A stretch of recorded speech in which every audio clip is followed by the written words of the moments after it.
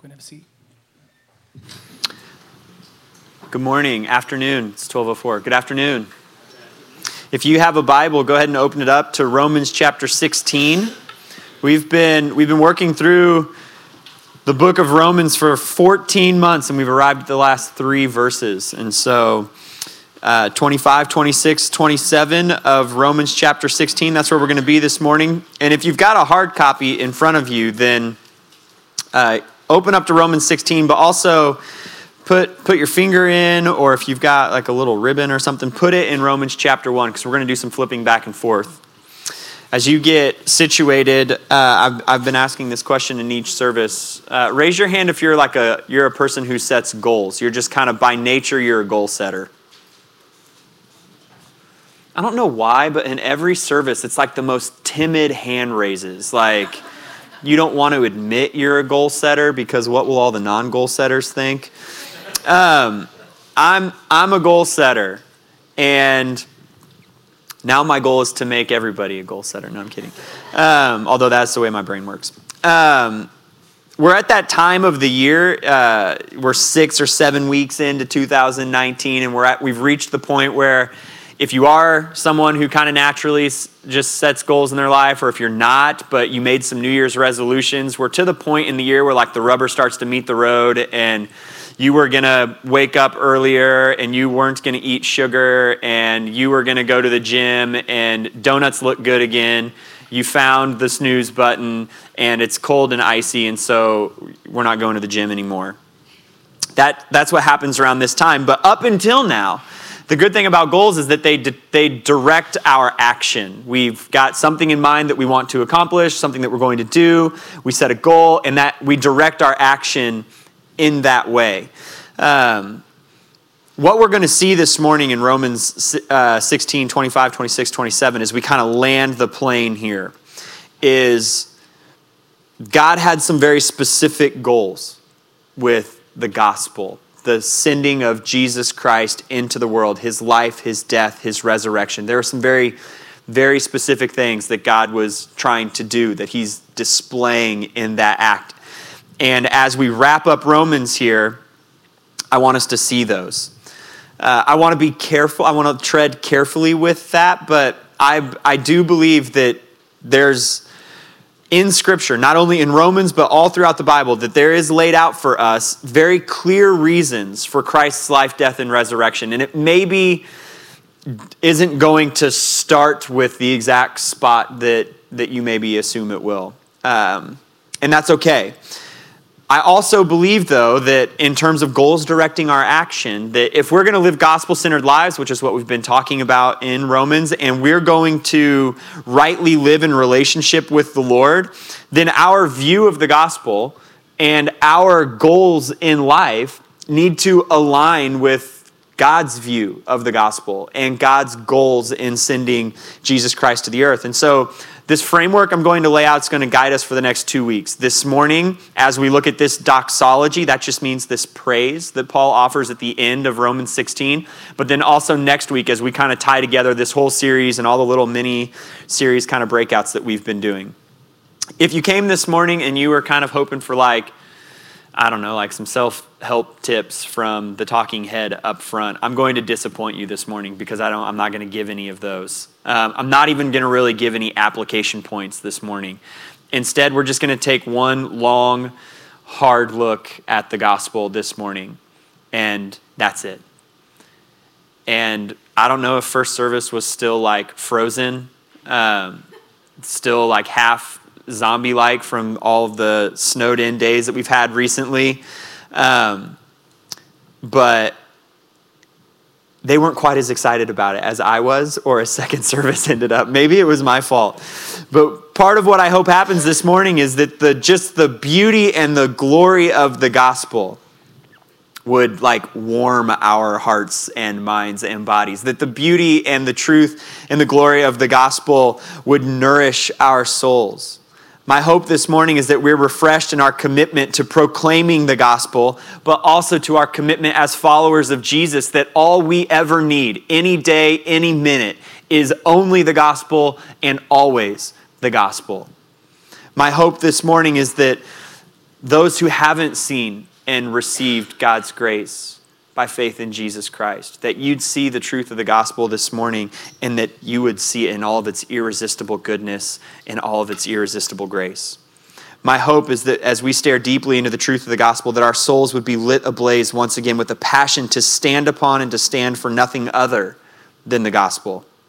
Abraham Lincoln once said, "Be sure to put your feet in the right place, then stand firm." We're going to get ourselves to the foot of the cross this morning.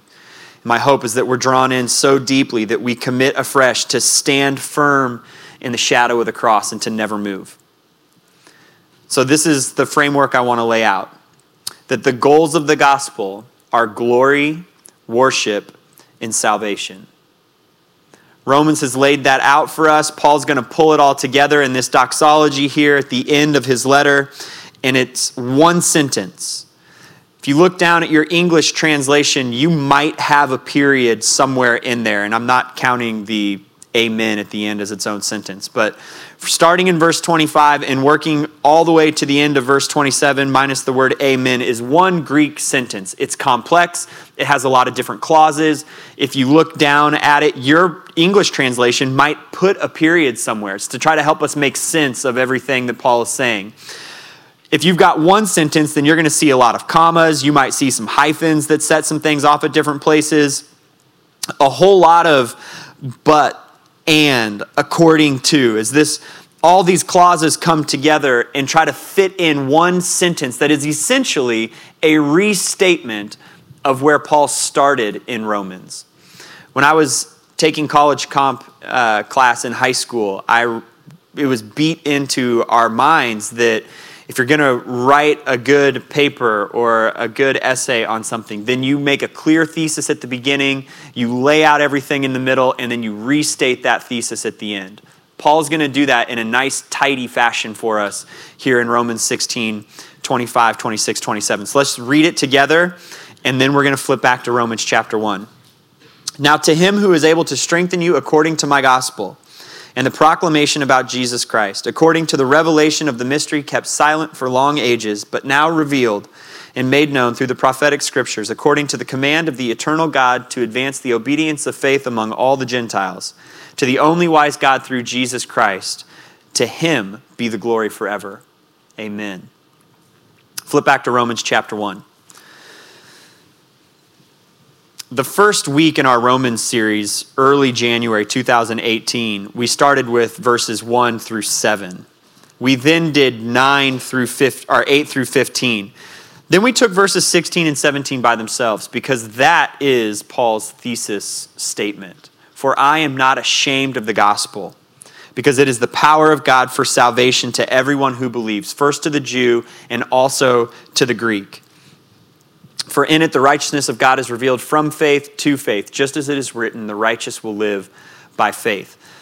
That is Paul laying out everything, kind of displaying, showing his cards for everything he's going to write that comes after it. He's not ashamed of the gospel. It's the power of God for salvation. It's available for everybody. It makes us righteous by faith, just as it is written, the righteous will live by faith. There are some bookends here in Romans. Paul makes 4 similar points in Romans 16, 25, 26, and 27, as he does in Romans 1, 16, and 17. Let me just lay them out for us quickly. There's a statement about the power of God. For I'm not ashamed of the gospel because it is the power of God for salvation. That's Romans 1, 16.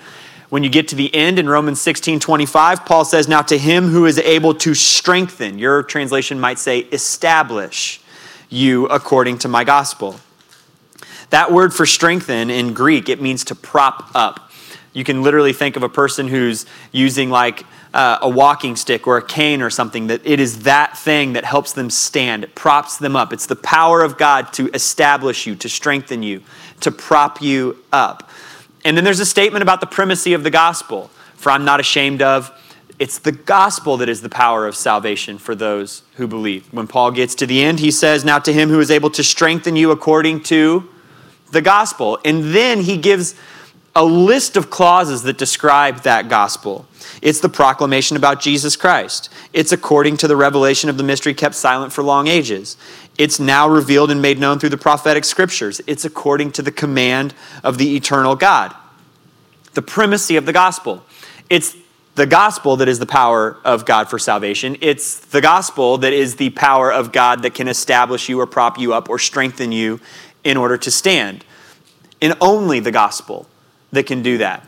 There's also a statement here about the necessity of faith. It's in both places. For I'm not ashamed of the gospel because it is the power of God for salvation to everyone who believes. The power of God, salvation, but it's got to be received by faith. When you get to the end of Romans in chapter 16, he says it's the power of God to strengthen you according to the gospel with all those clauses about what the gospel is to advance the obedience of faith. You've got to receive that. It's not just blanket for everybody. Jesus Christ died on the cross, and that doesn't mean that every single human being that's ever lived is going to be saved. It means that salvation is available for every single human being that has ever lived, but it's got to be received by faith. And then fourth, there's this urgency for the nations, urgency to the nations. It's the power of God for salvation to everyone who believes, first to the Jew, also to the Greek. That's Romans 1, 16 and 17. When you get to the end of the book of Romans, according to the command of the eternal God to advance the obedience of faith among all the Gentiles. It's a message available for everybody. That's why Paul's writing.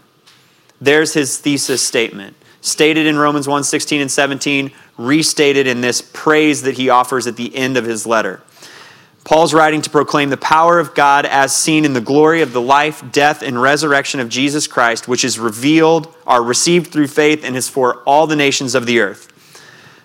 There's the reason for Romans. And everything that falls in between is laying out the necessity of the gospel, how it was achieved in the life of Jesus Christ, what that means for us, how it empowers us, how that means we should live. That's what Romans is. It's just an unbelievable piece of writing. Let's plumb a little bit deeper. Because I said that the goals of the gospel are glory and worship and salvation. The death of Jesus on the cross is the ultimate display of God's glory. Is anybody using an NLT version, a New Living Translation? Yes? Will you read, just start in verse 25, nice and loud for everybody? That's good. Now all glory to God. It's like I said, this is a complex Greek sentence. There are all sorts of clauses scattered throughout it. The thrust of the sentence in my CSB comes at the very end. That's the way it comes in the Greek sentence. Now to him who's able to strengthen you according to the gospel, that's the proclamation of Jesus. It's a revelation of a mystery that was kept silent for a long time. It's been revealed through the prophetic scriptures. It's according to the eternal command of God. To him be all the wisdom. And then Paul says, glory to him.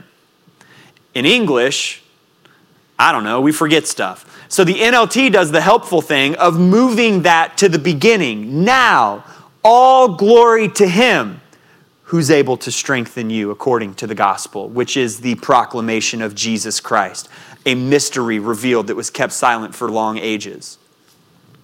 Glory. Goal number one in the gospel. No matter where your English translation puts it, Paul ends this letter with an emphasis on glory, specifically all glory being to God because of the gospel. That's the praise being offered in the doxology at the end of Romans. Remember, he's restating and summarizing here to close his letter. Flip back with me again to Romans chapter 1 if you've got easy access to that. But this time go to verse 18. After laying out for us that the gospel is the power of God for salvation to everyone who believes, first to the Jew and also to the Greek, for in it the righteousness of God is revealed by faith to faith, just as it is written, the righteous will live by faith. There's why I'm writing.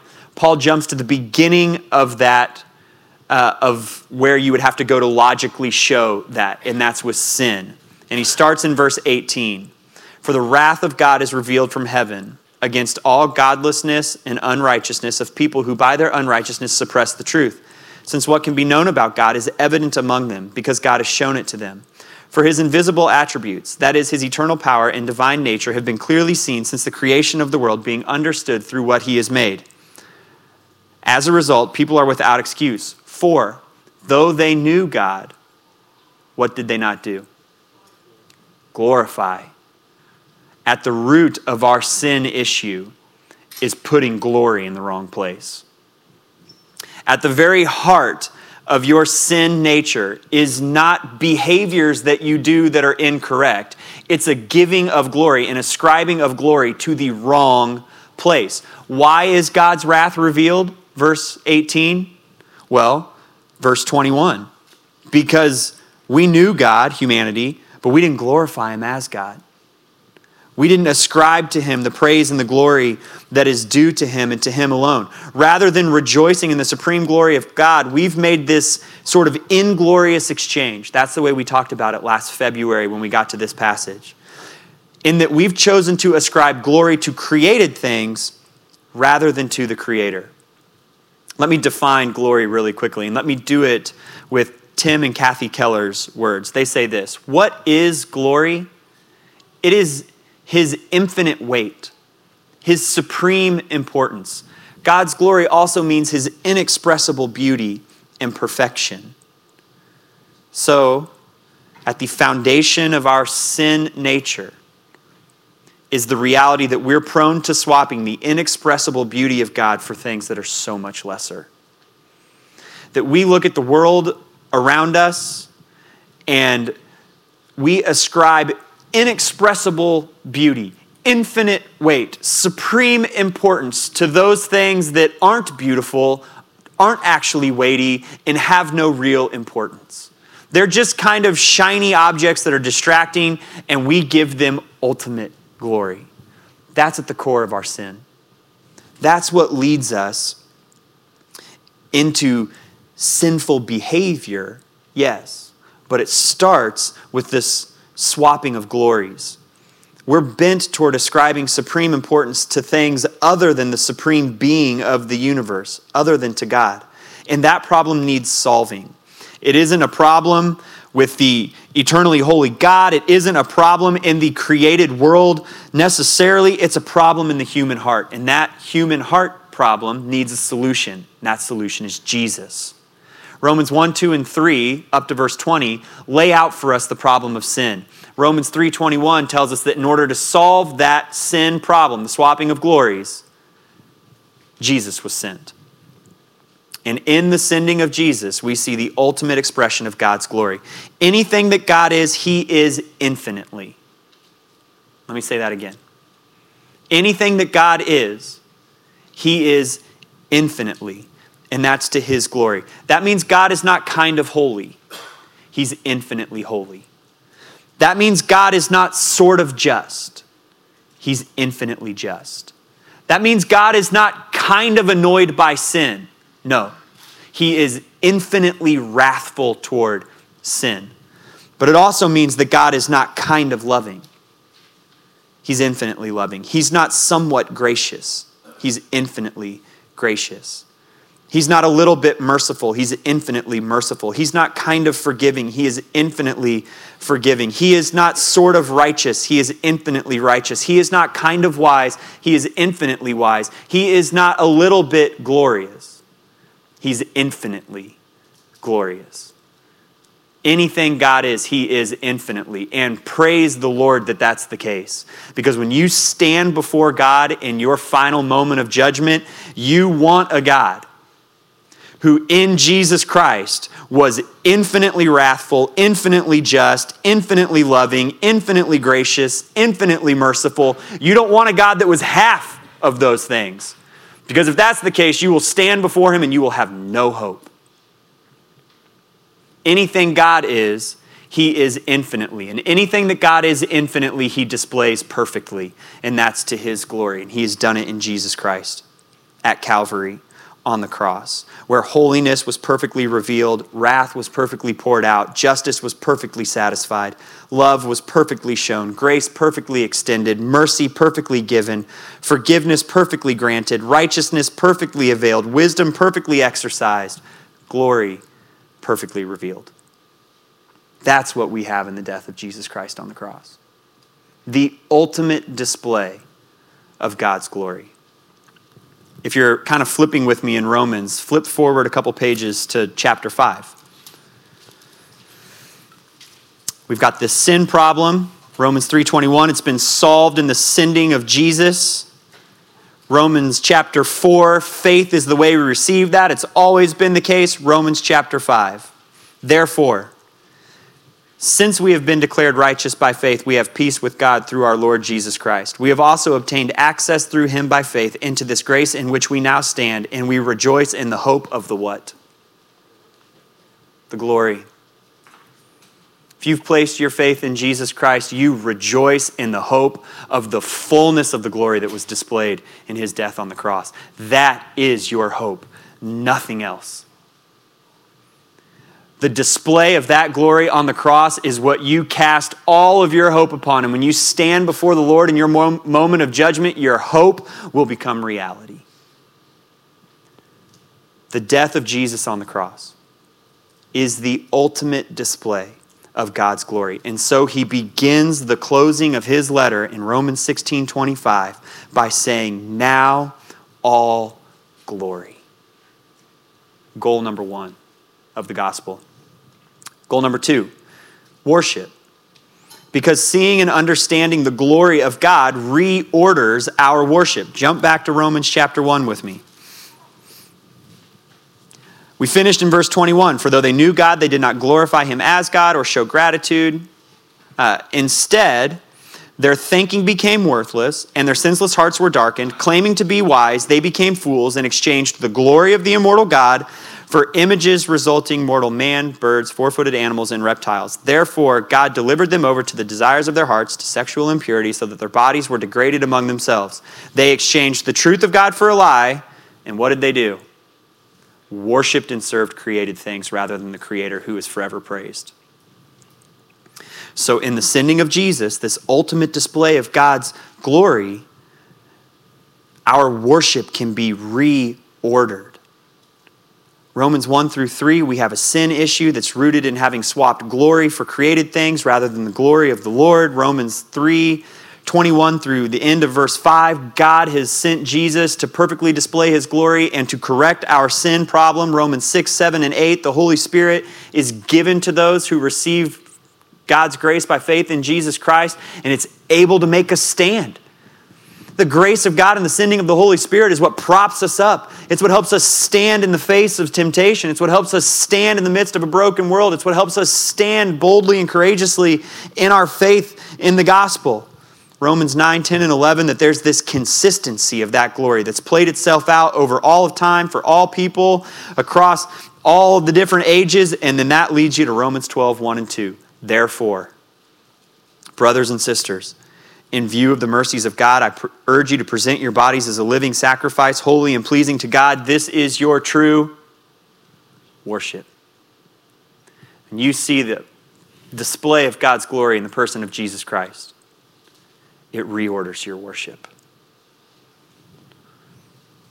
Here in Romans 1, 18 down to 32, Paul says that as we've swapped glories, we've given our bodies over to worshiping lesser things. And Paul talks about our minds, our bodies, our mouths, our eyes, our hearts.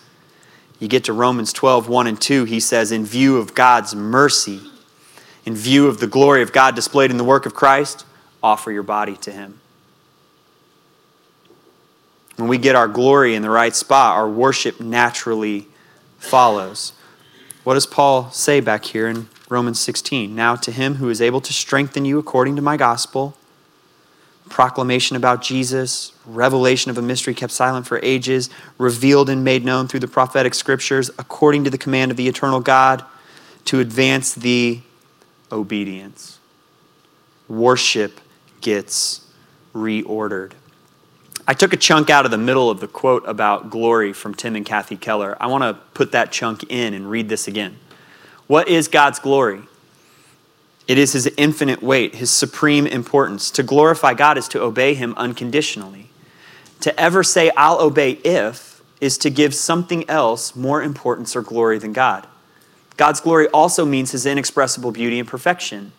It does not glorify him then if we only ever obey God simply out of duty. We must give him not only our will, but our heart, as we enjoy and adore him and as we find him infinitely attractive. Seeing and understanding the glory of God reorders our worship. It makes us run to the altar and willfully, joyfully, obediently launch our bodies, our lives up there onto the Romans 12, 1 and 2 altar and say, God, you can have all of it. I've seen your glory.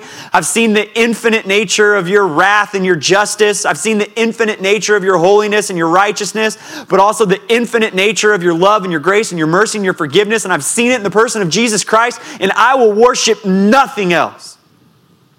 I will give glory nowhere else. I'm giving you all that I am. Mind, heart, mouth, body, hands, everything, God, you can have all of it. Seeing the glory is supposed to reorder our worship. And so what does that actually look like? Well, Romans 12 through 15, Paul stepped that out for us. You use your gifts to serve the body of Christ. You love one another within the body of Christ. You live in harmony with one another. Paul says in Romans 12 that part of what that is to worship the Lord is to be submissive to the government because we understand that God's instituted it for our good, no matter who's in charge or where we might be or what that government structure is. He says that we're to be deferential to one another on non-essential matters, that we seek to please others rather than ourselves, and that we do all of that not in order to be saved, but because we've seen the glory of God in the person of Jesus Christ, and it's reordered the way we think and the things that we want to do. It's rearranged our worship. Glory, worship, salvation. Paul says that all glory is to be to God because he is advancing the obedience of faith among all the Gentiles. People are being saved. There is no salvation without reordered worship. And this is where I want to tread carefully, but I believe it to be absolutely true. I believe it to be absolutely true when you look at Romans. I believe it to be absolutely true if you take the entirety of the biblical narrative and text from Genesis all the way to Revelation, and that is that the primary reason for the sending of Jesus Christ was the display of God's glory. Our salvation is absolutely a part of that. He definitely, without any doubt, wants to spend eternity with those that he created as they lovingly worship him. But you cannot have the salvation without the display of glory. You cannot get one without the other. The proclamation of God's glory among all his creation was the primary reason for the sending of Jesus. Now, our salvation, the reconciling of sinful humanity to holy God, was absolutely a part of that. Run back with me to the Garden of Eden. You don't have to flip there. We'll just think our way through it. God creates. He doesn't have to create. He's complete and whole and perfect in and of himself. He creates as this physical expression of his perfect, unrivaled glory. He makes Adam and Eve in his image and he places them in the garden. And what are they supposed to do there? Fill the earth and subdue it. They're supposed to fill the earth with expressions of his glory, with people who bear his image and obey him, people that worship him. But instead, what do? They sin. Well, what happened? They swapped glories. They exchanged the glory of God for the glory of the knowledge of good and evil. They decided that rather than see God as supremely beautiful and perfect, that something was lacking, and they just had to have that fruit. So they ate from the tree that God commanded them not to eat from. And sin enters into the world. Incidentally, that isn't actually the first incidence of sin, kind of the origin of sin that the Bible describes. The origin, the spiritual origin, has its root at the fall of Lucifer, Satan. He has a self-generated pride that wants some of God's glory for himself. So he and all of those with him are kicked out of heaven. You don't get to take from God's glory and go unpunished. The same is true for Adam and Eve. They give glory to something other than God, and thus they face punishment. They have to leave the garden. They're subject to death. And what's God been doing ever since then? He's been proclaiming his glory in a world that's fallen. He's been drawing people into worship of himself and redeeming a people for himself. Glory, worship, and salvation. God calls Abraham and makes him a people, that's to his glory. He rescues Israel from Egypt, that's to his glory. He leads Israel into the promised land, that's to his glory. He builds Israel into a nation, that's to his glory. He exiles them because of their sin, that's to his glory. He sends Jesus into the world, that's to his glory. The goals of the gospel are glory, worship, and salvation. In Jesus, his life, death, and resurrection, in the gospel, we see the ultimate expression of the glory of God. And seeing that glory is to reach into the human heart and reorder our worship. It's to just reach into the very core of who we are at our broken, sinful center and totally rearrange it. That we would see the glory of who God is and we would stop swapping it to other places. We would stop giving it to lesser things. And instead we would ascribe all glory to God, and that would order our worship into its correct place, and salvation would be secured because the grace of God received by faith is big enough to save any person, no matter how sinful and broken you might be. Oh my gosh, that is the beauty of the gospel. It's unbelievable. Yes, are you awake? Amen. Yes. And infinitely holy, infinitely wrathful, infinitely just, infinitely righteous, infinitely loving, infinitely gracious, infinitely merciful, infinitely forgiving God would send Jesus Christ into the world to display that he is infinitely glorious, and we would be saved because of it. It's unbelievable. There's the gospel. And when we get those out of order, if we make kind of me and my personal salvation the ultimate reason that Jesus Christ was sent into this earth, we go wrong. When we keep glory at the forefront and worship there with it and salvation alongside of it, and we see the three of those working together, then we want to live a gospel-centered life. Then we would want to be humbly unified with all these crazy, weird people that also follow Jesus. Then we would be willing to engage in the process of sanctification, even though it hurts and it's painful at times, while our rough, sinful edges are chiseled into something smoother that looks like Jesus.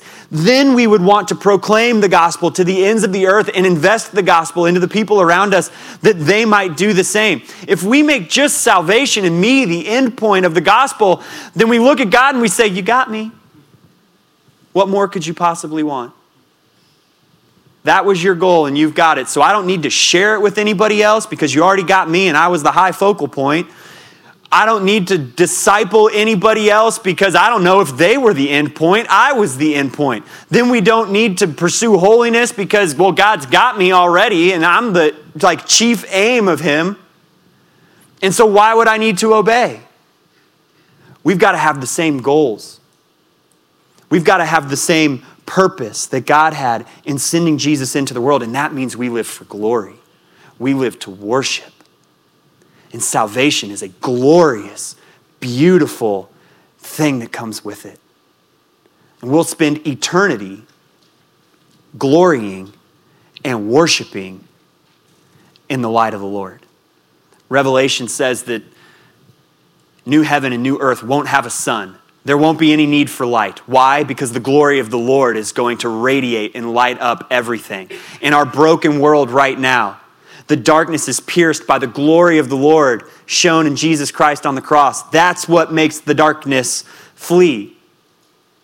And if we don't figure out how to live for glory here, I don't think we'll ultimately be satisfied living in unrivaled glory there. The goals of the gospel: glory, worship, and salvation. So Romans ends by reminding us that all glory be to God as he advances the obedience, the worship of faith, salvation among all the nations. That's where we're going to pick up next week as we wrap up our series. But right now, I think it makes sense to sing a little bit as we close, yeah?